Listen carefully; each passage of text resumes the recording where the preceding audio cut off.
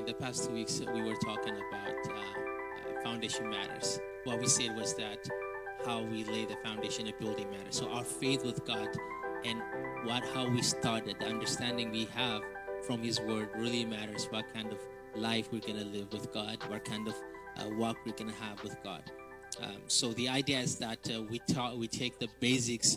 I don't want to call them basics, or I don't want to call them simple, but the foundation, the big foundational teachings of the Word of God, and trying to understand it to make sure our faith is not established on something simple, on other people, but rather on the true Word of God. Let me ask you a question, Why do you believe in God? Why do you believe in God? Answer that question to yourself. Why do I believe in God? Second question, why do you follow Jesus? Why do I follow Jesus? If your answer has anything to do with our families, or anything to do with, this is all I know, and it's not concrete, found in the Word of God, that's exactly what we're talking about today. The foundation is not right. The foundation is not right. If your faith is established because of your relationship with other people, hey, I have such a great mentor that I believe in God, or had such a great mom who prays all the time, and I see how deep she is with God, and that gives me confidence that God is real, then your extent of faith and the foundation you're laying down is not going to last long, because foundation really matters. Foundation really matters. When we are not established on the Word of God, when we are not established on the revelation of the Word of God, we're doomed to be shaken by the things that are going to come our way. Situation, people, environment will shake our faith when our faith is not established on the true Word of God and what God actually wants to say. The thing about God and faith is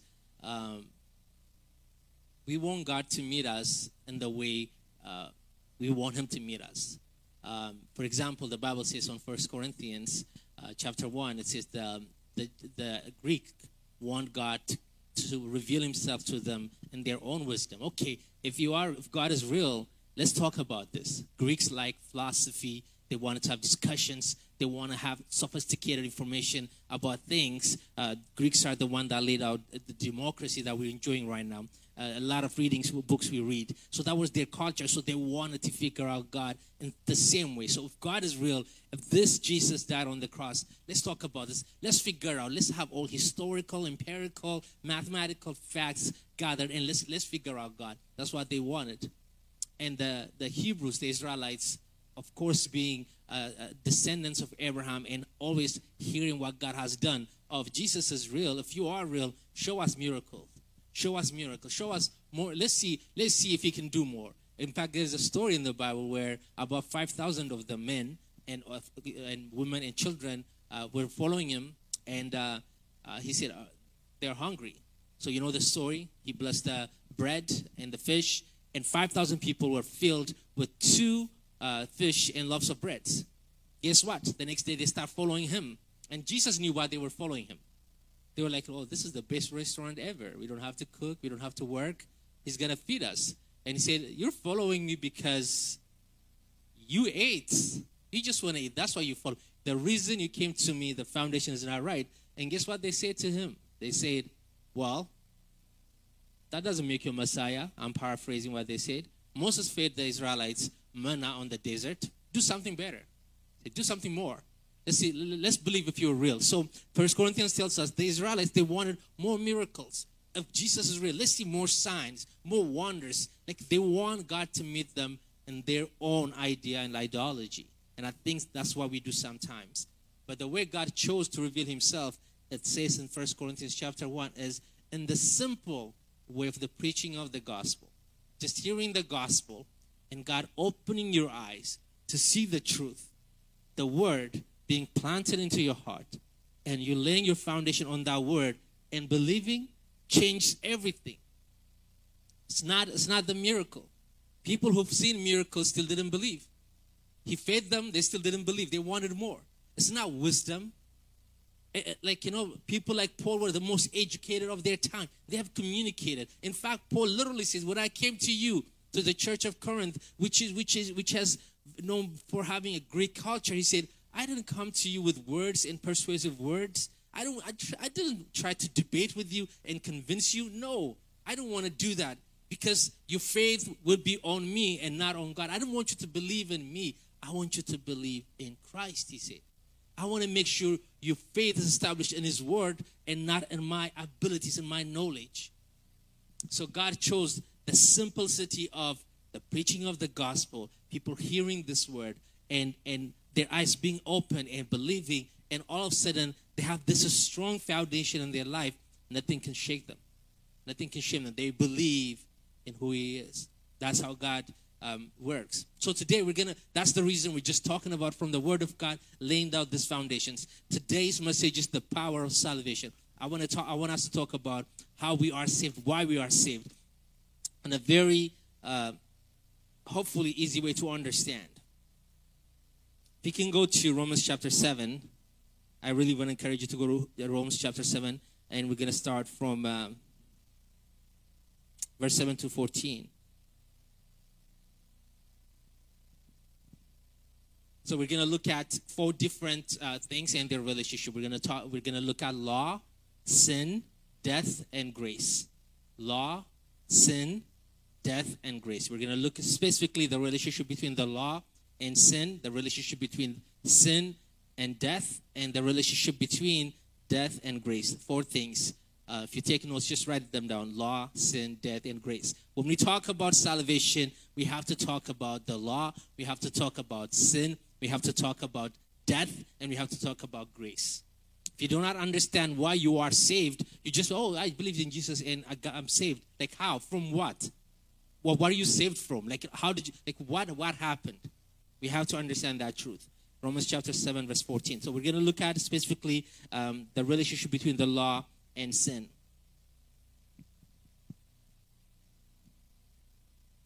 What shall we say then?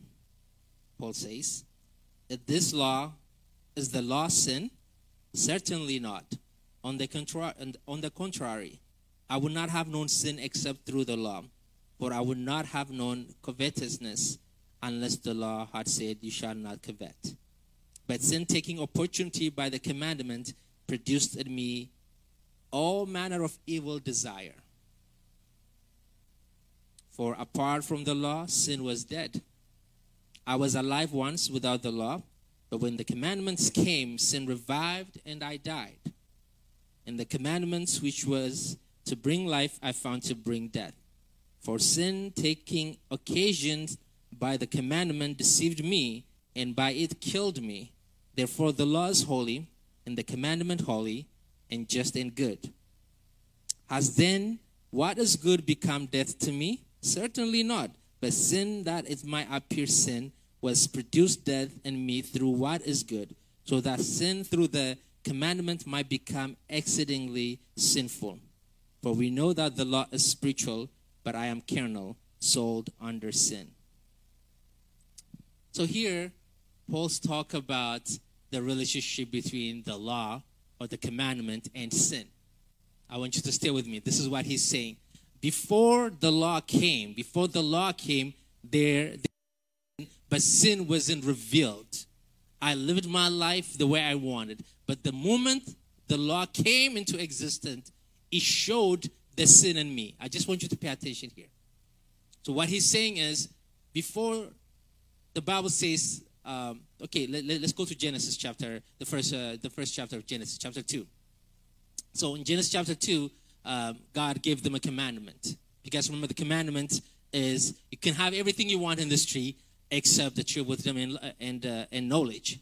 And the moment God gave them that commandment, humanity were okay with it. By the way, they were innocent. They did not know sin, so they didn't bother until temptation came. Temptation came and they fell. Now, the commandment brought awareness of their own vulnerability to be deceived. But after that, what happened is the law of Moses came. All of a sudden, when God tells them, don't do this, don't do that, don't do this, people start breaking the laws. I don't know. Have you ever grown up when you were a kid and you were told not to do something And you didn't think about doing it before, but the fact that you were told not to do it gave you the idea, not only the idea, almost tempted you to do it. Now you want to do it. Now you want to do it because you were told not to do it. I did as a kid. And I'm sure a lot of us will find when we're told not to do something, something in us wants to do it. Now, what the law did is, listen to me, what the law did is, there was sin in us. We have become sinners by our nature. But when the law came and started saying, you shouldn't do this, you shouldn't do that, it revealed the sickness within us. It revealed the sin within us. That's why the law brought sin into existence in our lives. It revealed the nature that was in us. Does it make sense? Does it make sense? So the law that came to help the Israelites to walk with God, what ended up doing is it brought the worst in them. If you look at the story of the generation of Hebrews in the Bible, they're one of the worst sinners. They will do extreme things of their time. They will rebel against God. The more they know the law, it didn't help them to obey it. In fact, they were staying away. They were struggling to obey the law because the law literally brought the sin that was in them. I want us to understand that sin is a master by its nature. Here it says, verse 15, it says it's a master. Can we just read it quickly? For what I am doing, I do not understand. We are in Romans chapter 7, everyone. For what I am doing, I do not understand. For I will do what I will to do. That I do not practice, but what I hate, that I do. If then I do what I will not to do, I agree with the law that it is good. But not it is no longer I who do it, but sin that dwells in me. For I know that in me, that is in my flesh, nothing good dwells. For to will is present with me, but how to perform what is good, I do not find. So what happened is, let me just break down what he just said. He said, I want to do the right thing. I don't want to sin. I always want to tell the truth. But I found in me something that always lies. I don't want to watch certain movies. I don't want to watch certain things online. But the sin in me finds gravitated towards that. I don't want to covet. I don't want to covet. But in me, I find these things happening with me. He said, this sin is a master in me. It's not that I'm willingly doing this. It's like I'm being controlled by a powerful entity that guides me and makes me do things I don't want to do. You know the difference between a master and a friend? A master tells you what you need to do. But a friend advises you. And sin is a master, except that it plays it down. Sin plays down its role in your life. You think you're in control. You think I'm sinning because I want to. I'm sinning because I chose to. That's not the truth. The truth is when we are under sin, as Paul said, I don't want to do what I do. And I do want to do what I'm not doing. See, this battle in me reveals that there is a master in me controlling me and doing things in me. He said that is the power of sin. Because sin has a nature of a master. Sin is not just an action, it's an identity. He said it's the sin in me. If I do this, it's not me, it's sin. He gives all of a sudden this sin an identity. That's why we say, when we say we are sinners, it's not our action. It's who we are. Are you guys with me? So when we say we are sinners, it's not what we do. It's who we are. It's our identity. Being a sinner has nothing to do with your action. It has everything to do with who you are. We became sinners because we were born sinners. We became sinners because our parents were sinners. Their parents were sinners because Adam was a sinner. We inherited, just like we inherited our futures, our DNA, we inherited the nature of sin and we became sinners. So the law revealed who we are to ourselves. Blessed be the name of the Lord. Blessed be the name of the Lord. I hope you understand that. Because recognizing the severity of the sickness or the situation would help us to seek the solution. When you understand how bad the situation is, you try to find the solution for it. Or you actually appreciate the solution because you knew how bad the situation is. So the nature of sin, law cannot change it. In fact, the law magnified it and it became such a huge harder in our lives. To the point Paul is saying, what a wretched person that I am. What it means is what a devastated person I am. Like I'm so torn between these two natures in me, because sin is also an identity that lives within me. We appreciate the power of grace, and we appreciate what Christ has done on the cross when we understand the power and the effect of sin in our lives. Let's talk about sin and death. Can we go to Romans chapter 2, verse 23? Romans chapter 6, verse 23. This is a very famous verse. It's very well known. For the wage of sin is death, but the gift of God is eternal life in Christ Jesus our Lord. For the wage of sin is death. So not only sin has a power, it also have a child. What sin results is death. The ultimate death for any human being is not the death of separation of the soul from the flesh, which happens to everyone. We're all going to die at some point. But the separation that we have from God, that death, the death of our spirit, when we died inside and we no longer connect with God. 1 Corinthians chapter 15, verse 56 to 57 says, the sting of death is sin, and the power of sin is the law.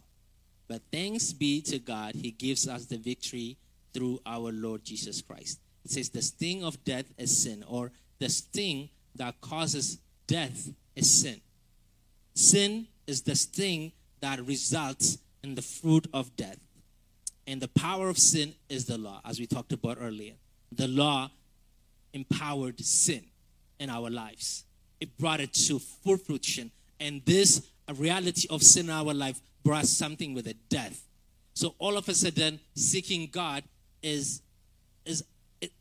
we're not able to do that. All of a sudden, being with God, there's an ability with God, with us, to be with God. Because sin caused death. It brought death. It brought a spiritual death. Spiritual death means it takes away the sense of desiring God, hearing God, wanting God, speaking to God. It took that away from our lives. So sin brought death into humanity. So we talked about the law and the sin and death. Let's talk about death and grace. And that's where I want to finish this teaching on. Romans chapter 5 verse 20 says, God's law has given to that all people could see how sinful they are. Can you just pay attention right there? God's law was given so that all people could see how sinful they are. The law did not come to justify us. The law came to show us how sinful we are. Just think about that for a second. Because a lot of time, when you recognize how sinful you are, you blame yourself. And instead of saying, oh, this issue is so deep, even God's law cannot save me. I better find the solution. Because the law did not come to rescue us. Another word in Romans for the law was given was, it was a babysitter. It was ushering humanity to Jesus Christ, to our Savior. It was just babysitting us until the parent comes. So the law here, it says, is given so that all people could see how sinful they are, how sinful you are, how sinful I am. But as people sin more and more, now listen, as people sin more and more, God's wonderful grace became more abundant. Another translation is where sin increased, grace also increased. Now, grace is unmerited gift of God. Now, grace is an interruption of God in the natural flow of sin. The law came, our sin increased, and then death should increase, right? Makes sense. Because the fruit of sin is death. The waste of sin is death. So, but in between, God loved us enough, he cared about us enough, that he interrupted this natural flow of what happens in humanity, and he came in and he injected grace. So where sin is increasing to increase death, what ended up ended up happening is grace also increased to bring life into our lives. I just want you to understand how amazing God's wonderful grace is. I was thinking about this earlier. When somebody continually reach out to you or talk to you and do stuff, there's this natural tendency in us to think, okay, what does he want? What does she want? Like, what's the end goal here? Like it doesn't make sense for somebody to reach out to us just out of nowhere. And the thing about God is, he is continually reaching out to us, continually trying to save us, not so we can serve him, not so he can use us, just because he loves us.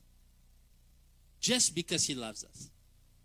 His only motivation to bring grace into our life is not so we can be a fruitful generation, a fruitful person that can benefit him, that can benefit his kingdom. That's not the reason. That's not the reason. The reason is, for God has so loved the world. He sent his only begotten Son, so whoever believes in him shall be saved and not perish. That's his only motivation. He loved us so much so that when we realize how sinful we are, he's saying, I know sin is increasing in your life, but I'm bringing grace through Christ, so my grace can increase. So instead of death, so life can happen into your life. His only motivation is his love for me and for you. There is no end goal to him. There is no end goal. There is no, oh, he's doing this because he wanted this. He's doing this so he has this master plan he wants to do, and he needs me there. He doesn't need us. You know that, right? You know that, right? God does not need us. We need him. He wants us. He doesn't need us. He wants us. He can live and reign in this world and fulfill his entire plan without us. Our deciding to follow him, to be his children, to be saved, has nothing that impacts who he is and his grand plan in life. Nothing. But his only motivation and his only aim in our life is that he loved us and he wants to save us. I love that. Let's go to Ephesians chapter 2, verse 1 to 5. Ephesians chapter 2.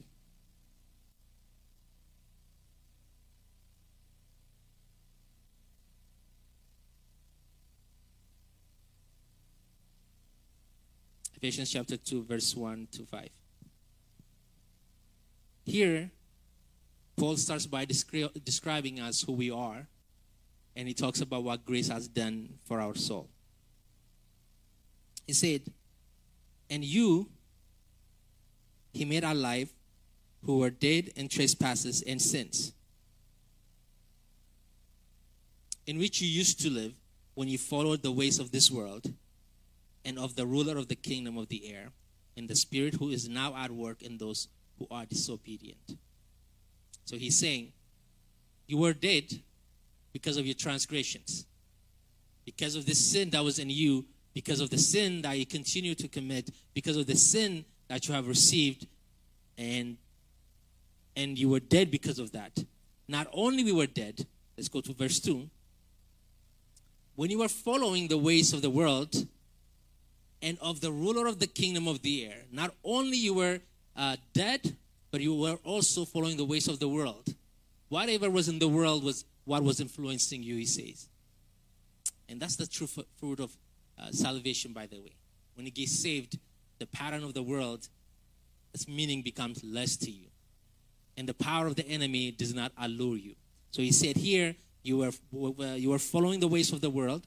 And he said you were also following the ruler of the kingdom of the air, which is right now is at work on those who are disobedient. Who is in charge of the world right now? The enemy. That's what the Bible says. The ruler of this world. He said, you used to follow him, but now, listen, verse 3. All of us also lived among them at one time, gratifying the craving of our flesh and following its desires and thoughts. Whatever our flesh desired, whatever our mind thought, we followed it and we thought that was the life. That's how we lived. There was nothing that was stopping us from doing whatever we thought was good to us. We were in charge of us. We were in charge of our life. So when we were in charge of our life, sin was literally in charge of our life. And the enemy was using that and creating patterns for us to follow. Like the rest, you were by nature deserving of wrath. That's how you were. He mentions where we were. And then, verse 4. Hallelujah. He says, but because of his great love for us.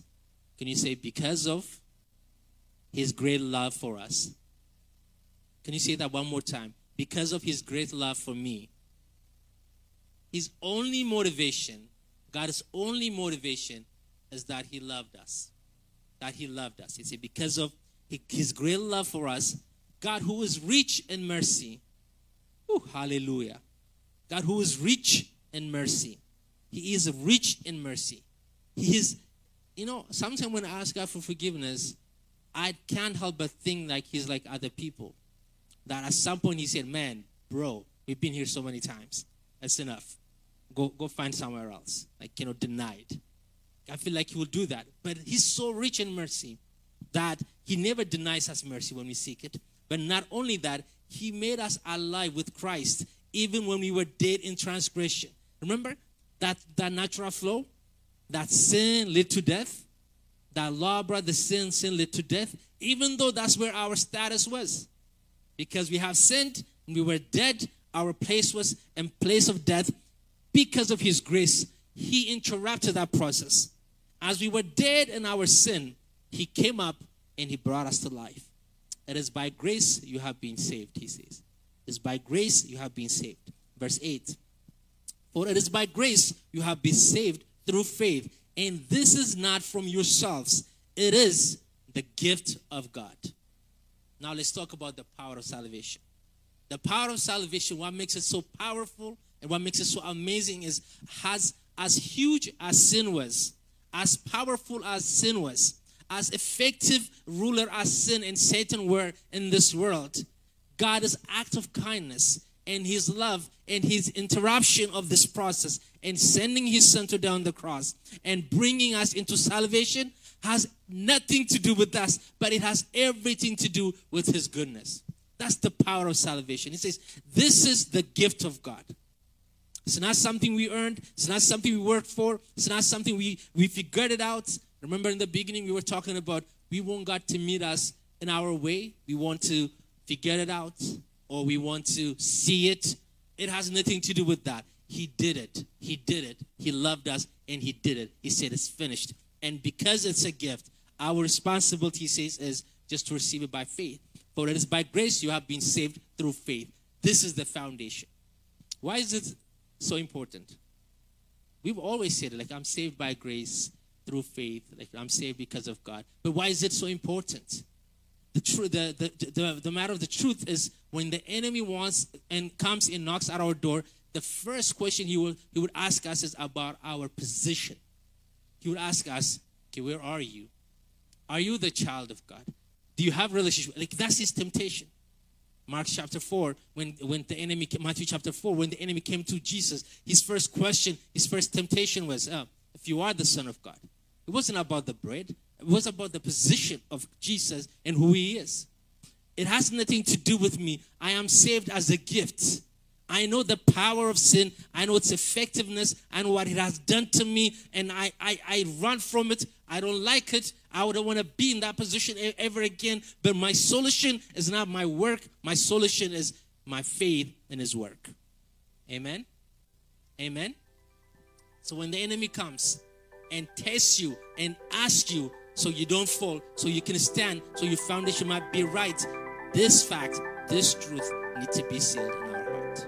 Let's close our eyes and pray. Thank you for listening to today's podcast. I hope you have benefited. If you want to let us know that you're listening or you want to connect with us, you can find us on Instagram at jfc.church. I hope you will have a wonderful week.